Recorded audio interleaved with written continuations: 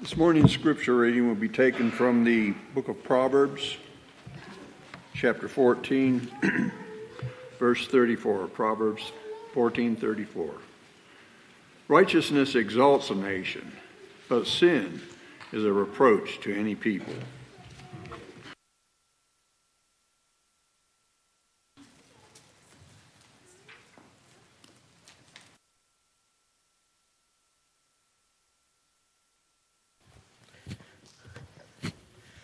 Good.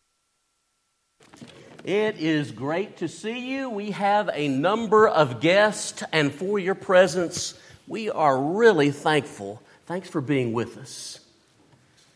The hope of any nation. The hope of any nation is to put its hope in the true and the living God.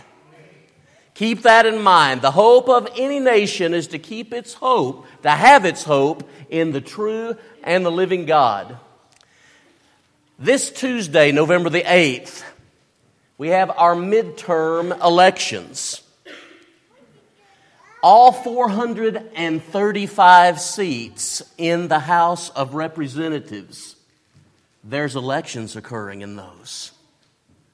All 435. In the House of Representatives. As we think about state senators, 35 out of 100, there's an election being held.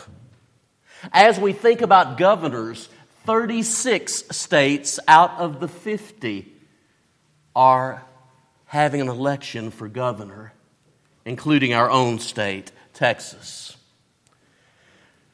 To some, this lesson may sound political, but I assure you that it is profoundly biblical and practical.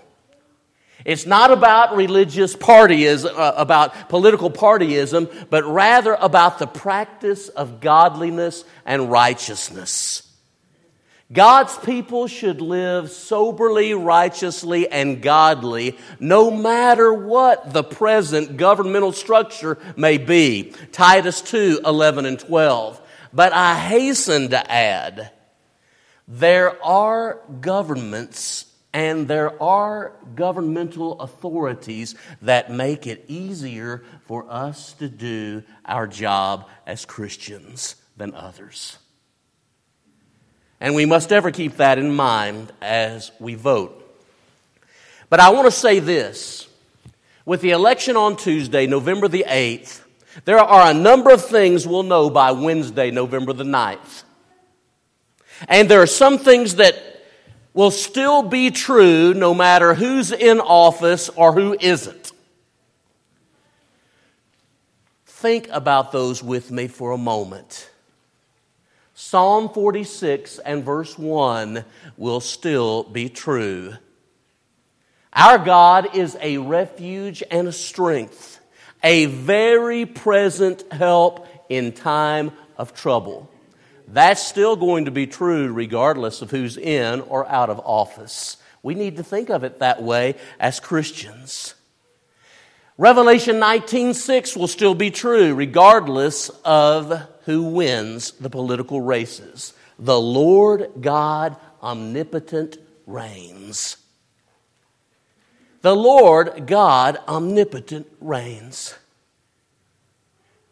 Third, when I think about things that will still be true come Wednesday or Thursday, there will only be one kingdom that can never be destroyed. And that kingdom is the kingdom of God.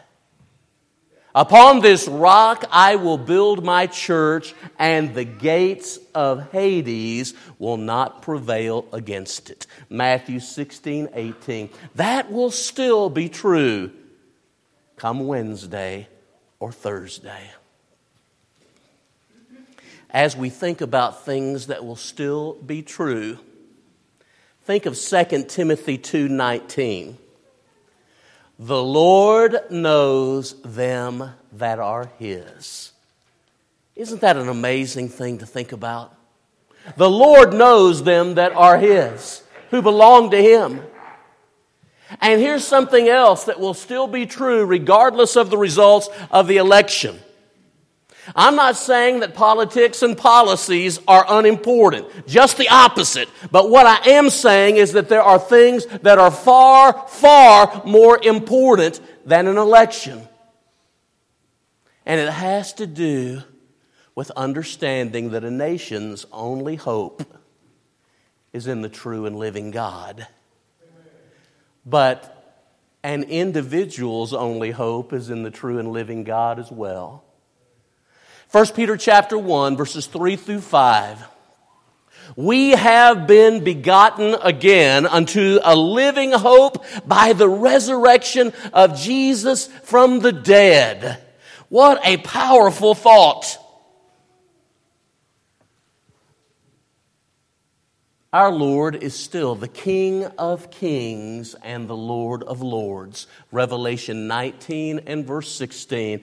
And that will most assuredly be true when all the results of the midterm election are in. What I'd like to do is look at 5 biblical principles with you. 5 biblical principles about a nation's only hope. 5 biblical principles concerning a nation's only hope.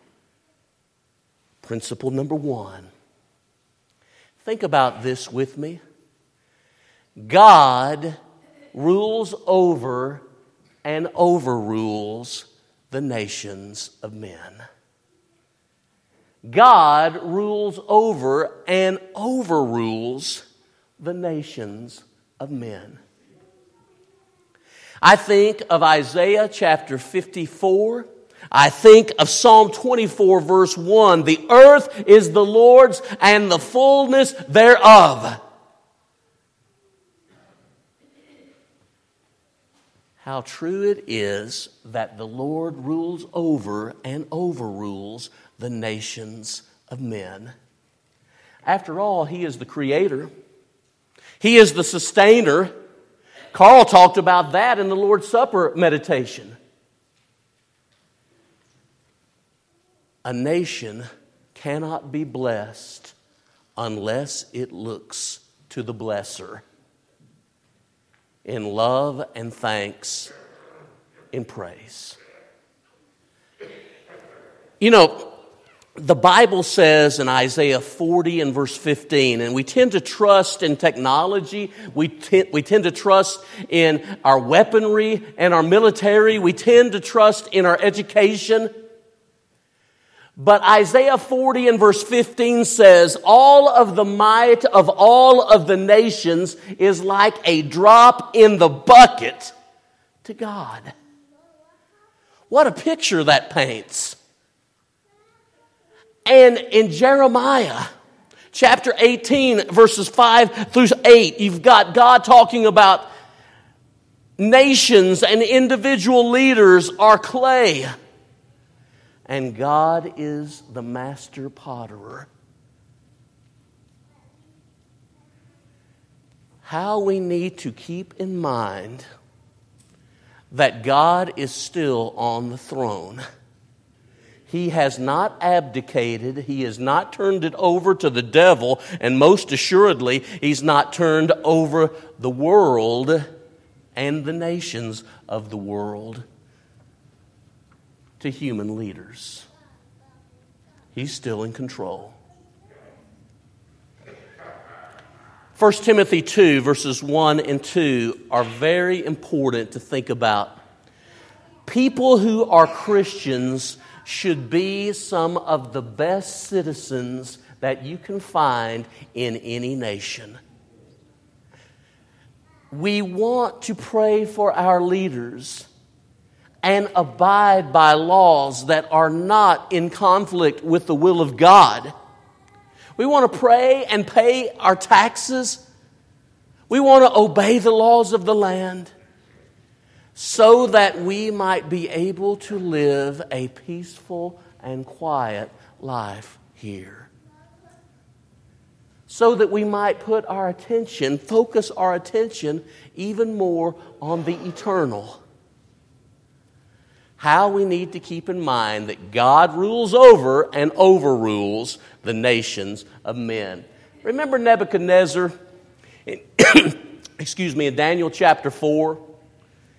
In Daniel chapter 4, Nebuchadnezzar, the king of Babylon, who was really full of himself, but we stop and we say it's almost as if he had reason to be. He was a leader of the known world at that time, and the victories that he'd had in a military way and the progress that had happened under his leadership, it was phenomenal. And he suffered from the big head. And as you recall the story, God brought him to humility because he lost his mind for a period of time and ate grass out in the field as if he were just a cow or a goat. When he is restored to his faculties, there's Daniel 4:34 through 37, where Nebuchadnezzar says, "Those who walk in pride, he is able to bring low."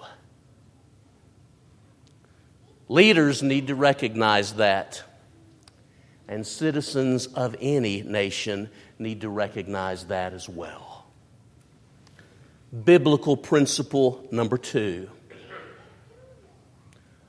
America is a nation that has been greatly blessed by God.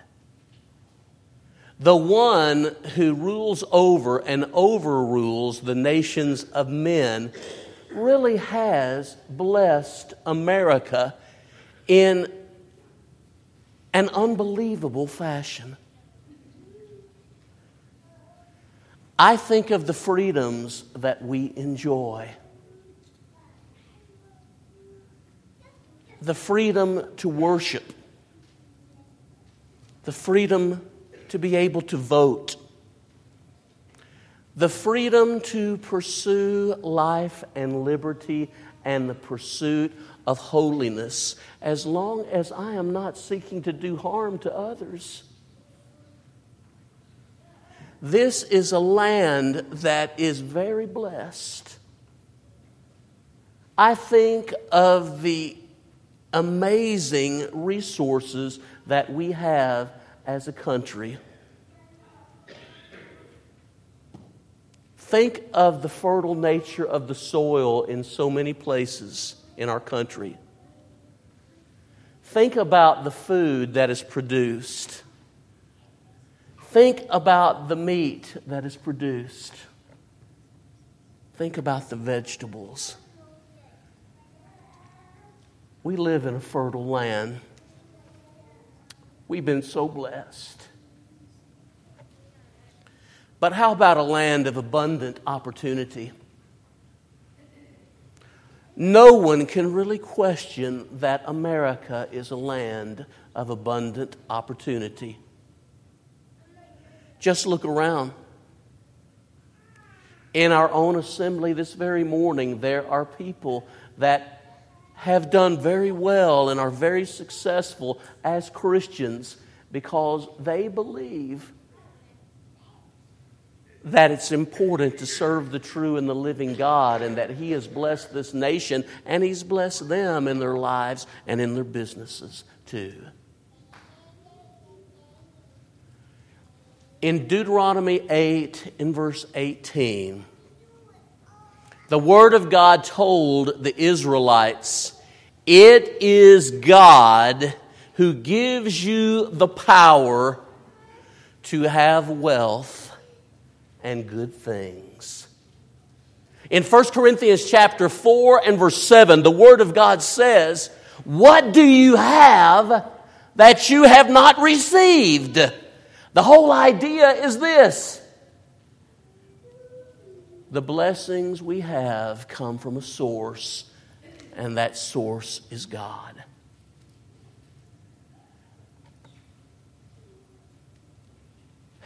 Our blessings come from heaven's mercy, not merely from human merit. Every good and perfect gift proceeds from the Father of lights. James 1 and verse 17. That brings me to a third biblical principle I hope that you'll think about with me. God's blessings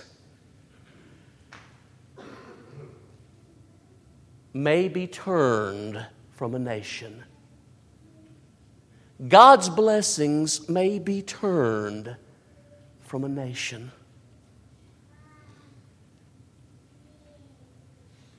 If that were true of Israel and Judah under the Old Testament, can it not be true of any nation? Open your Bibles to Hosea, the 4th chapter. Because no nation really has this covenant relationship with God the way Israel did in the Old Testament. So if Israel and Judah went down in the Old Testament, it should let us know that the possibility exists for God to turn His blessings away from any nation, America included. Now look at Hosea chapter 4 as it speaks of Israel. And notice verses 1 through 3. Verses 1 through 3. In verse 1, it is said that there is a lack of faithfulness. Mark that. There is no faithfulness, no truthfulness, no integrity. That there is a conspicuous lack of godly character that exists among Israel. Then it says, there is no steadfast love. There's a lack of mercy and grace. There's a lack of compassion from one human being in Israel to another. There is a lack of faithfulness. There is a lack of steadfast love. And then the text goes on to say that there is a lack, there is no knowledge of God. And verse 1 of chapter 4 begins with God saying, I have this controversy with Israel, His own people. He says, I bring this charge, this indictment against my own people. And then notice Hosea 4 and verse 2. Speaking of God's people, Israel, he says they are given to swearing and lying or deception, to murder, to stealing, to idolatry. And if you just compare the 5 expressions mentioned in verse 2 to Exodus chapter 20, 5 out of the 10 commandments are broken. Boom, boom, boom, boom, boom. And this is Israel.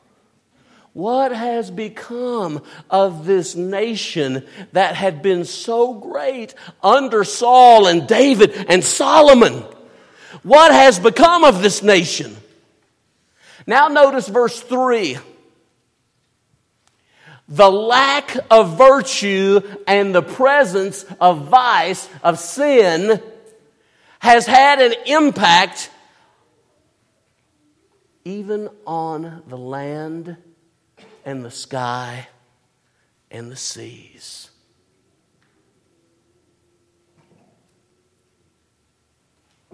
Wow. When you go down in Hosea chapter 4, look at verse 17. Judah, remember you had 10 tribes that were called Israel? 2 tribes that are known as Judah. Judah exists as a nation for 125 to 150 years longer than Israel. 125 to 150 years longer than Israel. Israel, when the kingdom divided, did not have even one good king. And yet they still lasted by God's long-suffering patience until 722 BC. Judah would last another 125 to 150 years and be taken by Babylon in 586, 587 BC, especially because they had at least some leaders that would turn their hearts to God and listen.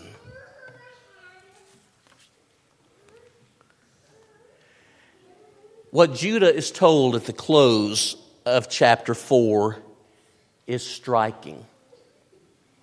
At one time, this was one nation. It had divided into two, a northern and southern kingdom. But God tells Judah, the southern kingdom, let Ephraim alone. Let Israel alone. Ephraim, Israel is joined to idols. I ask you, if a nation may cause God's long-suffering nature to eventually withhold some of His blessings because people are not faithful, because people don't believe in steadfast love and mercy and kindness, because of a lack of integrity and character. If that were true then, might it not also be true now?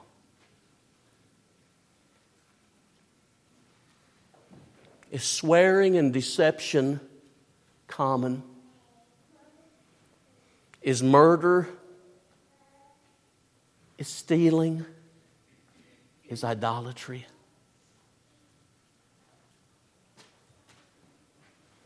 How we need to think about these things. Because one person can make a difference. More about that momentarily. That brings me to a fourth biblical principle. The present course of this nation. The present course of this nation ought to cause considerable alarm to thoughtful Christians. The present course of this nation ought to cause considerable alarm to thoughtful Christians. I believe that many people would say that certainly in the last 50 years, the changes that have taken place in this nation have been astounding. Some for good, some not for good.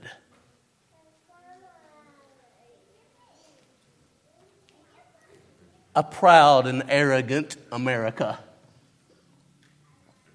will not be blessed by God. The pride of your heart has brought you down, God told the Edomites, Obadiah, verse 3. Pride goes before destruction and a haughty spirit before the fall, Proverbs 16 and verse 18. The pride of life, 1 John 2, 15 through 17, is one of the devil's oldest ploys, one of his most ancient ways of tempting us. As a nation, we best not get too big for our britches, because any nation's only hope is in the true and living God. Number two, our nation, America, is a violent angry nation. You can't get on social media without seeing how ticked off people are. A violent, angry nation. I didn't grow up in that kind of nation. Some of you have. In Ecclesiastes 7 in verse 9, a wise man wrote, "Do not be hasty in your spirit to be angry. Anger rests in the bosom of fools." Be angry and sin not, Ephesians 4:26, one of the most difficult commandments in all of Scripture to really abide by. Are you concerned about the violence that you see in this country? And concerned about your family, your children, your grandchildren? I believe many Americans are. I think most are. Because we see too much anger. Anger that escalates in violence. I know I'm an old fogey, but I remember years back when many students had a shotgun in the back of their truck. I'm not advocating for one thing or another, but they didn't go and take the lives of students in the school. What has happened? A violent and angry America has come about that has little regard for God or for human life at times.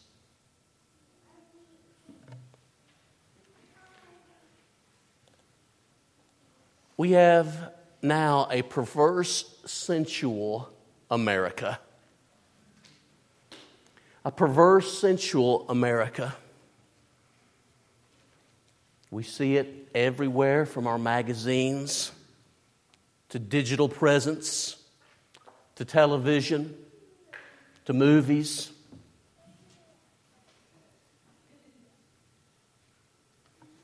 What about Job 31 and verse 1? I have made a covenant with my eyes not to look lustfully upon the woman. What about a failure to honor God's will concerning marriage? What about the increase of behavior sexually that God's Word speaks out against plainly? The present course of America ought to be a cause of real alarm for us. How about the pleasure-mad, materialistic America? Whoever has the most toys at the end wins. People being lovers of pleasure more than lovers of God, 2 Timothy 3, 2 through 4. How about people who struggle, even if they're Christians, with trying to serve two masters? Matthew 6, 19 through 24. And what strikes me probably the most is now, I wonder if the nation still has its conscience.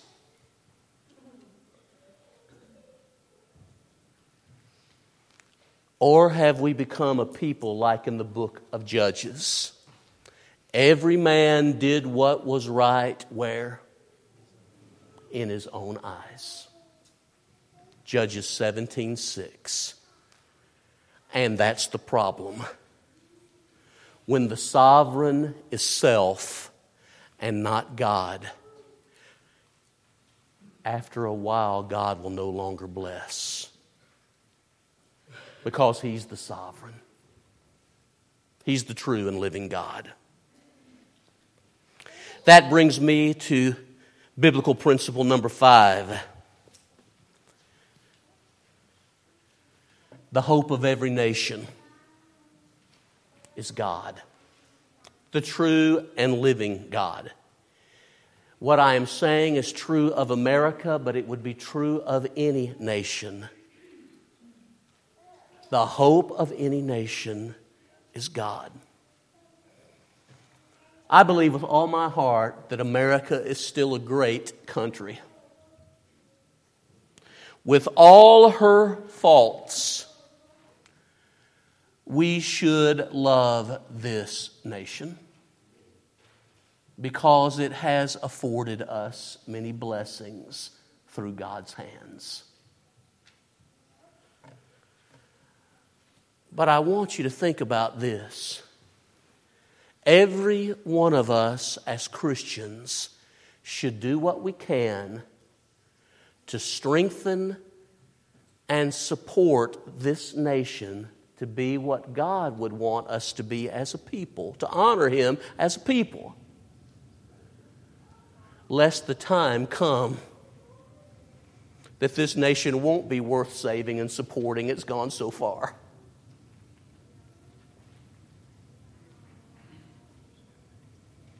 So those who love the nation,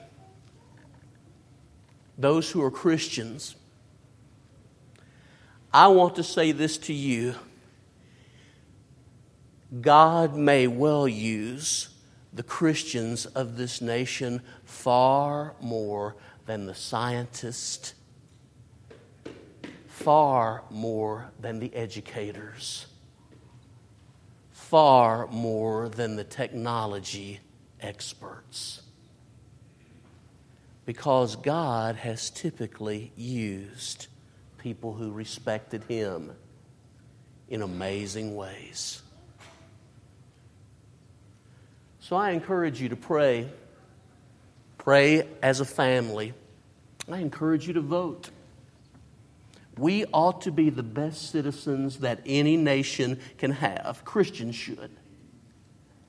I encourage you to be honest and to pay your taxes. I encourage you to understand that you are a citizen of America, and yet your citizenship is really in heaven.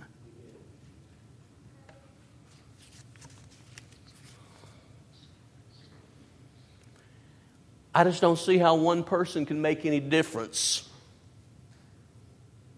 I just don't see how a family or a congregation can make any difference. One person saved an entire nation.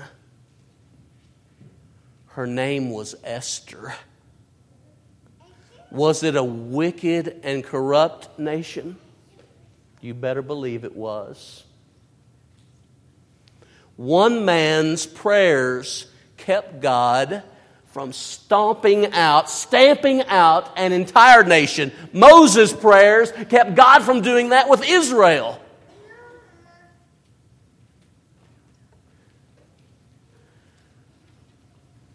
And one man's actions delivered the whole world from sin. Jesus Christ. Do not tell me that one person cannot make a difference. I pray that we will raise up in the church individuals like Daniel and Joseph. I pray that we will have sons and daughters of Issachar who understand the times and who know what to do. And I believe that God will bless His people when we seek to be salt and light. Matthew 5:13-16. In a nation and a world that's often dark. Please pray with me.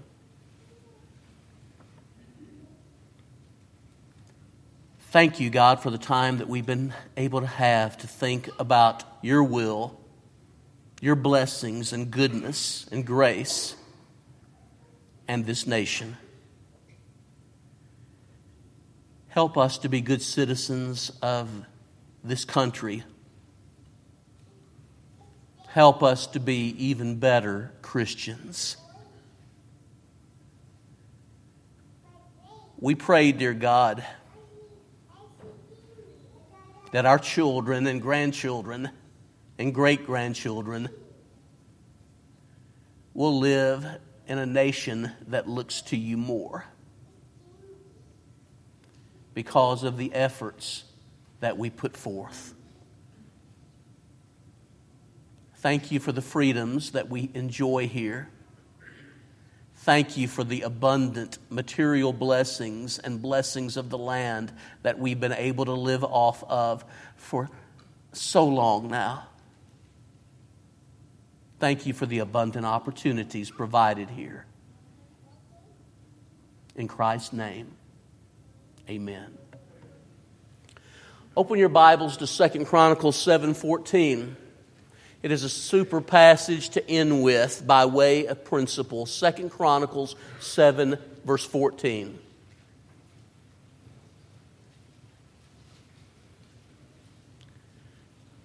If my people who are called by my name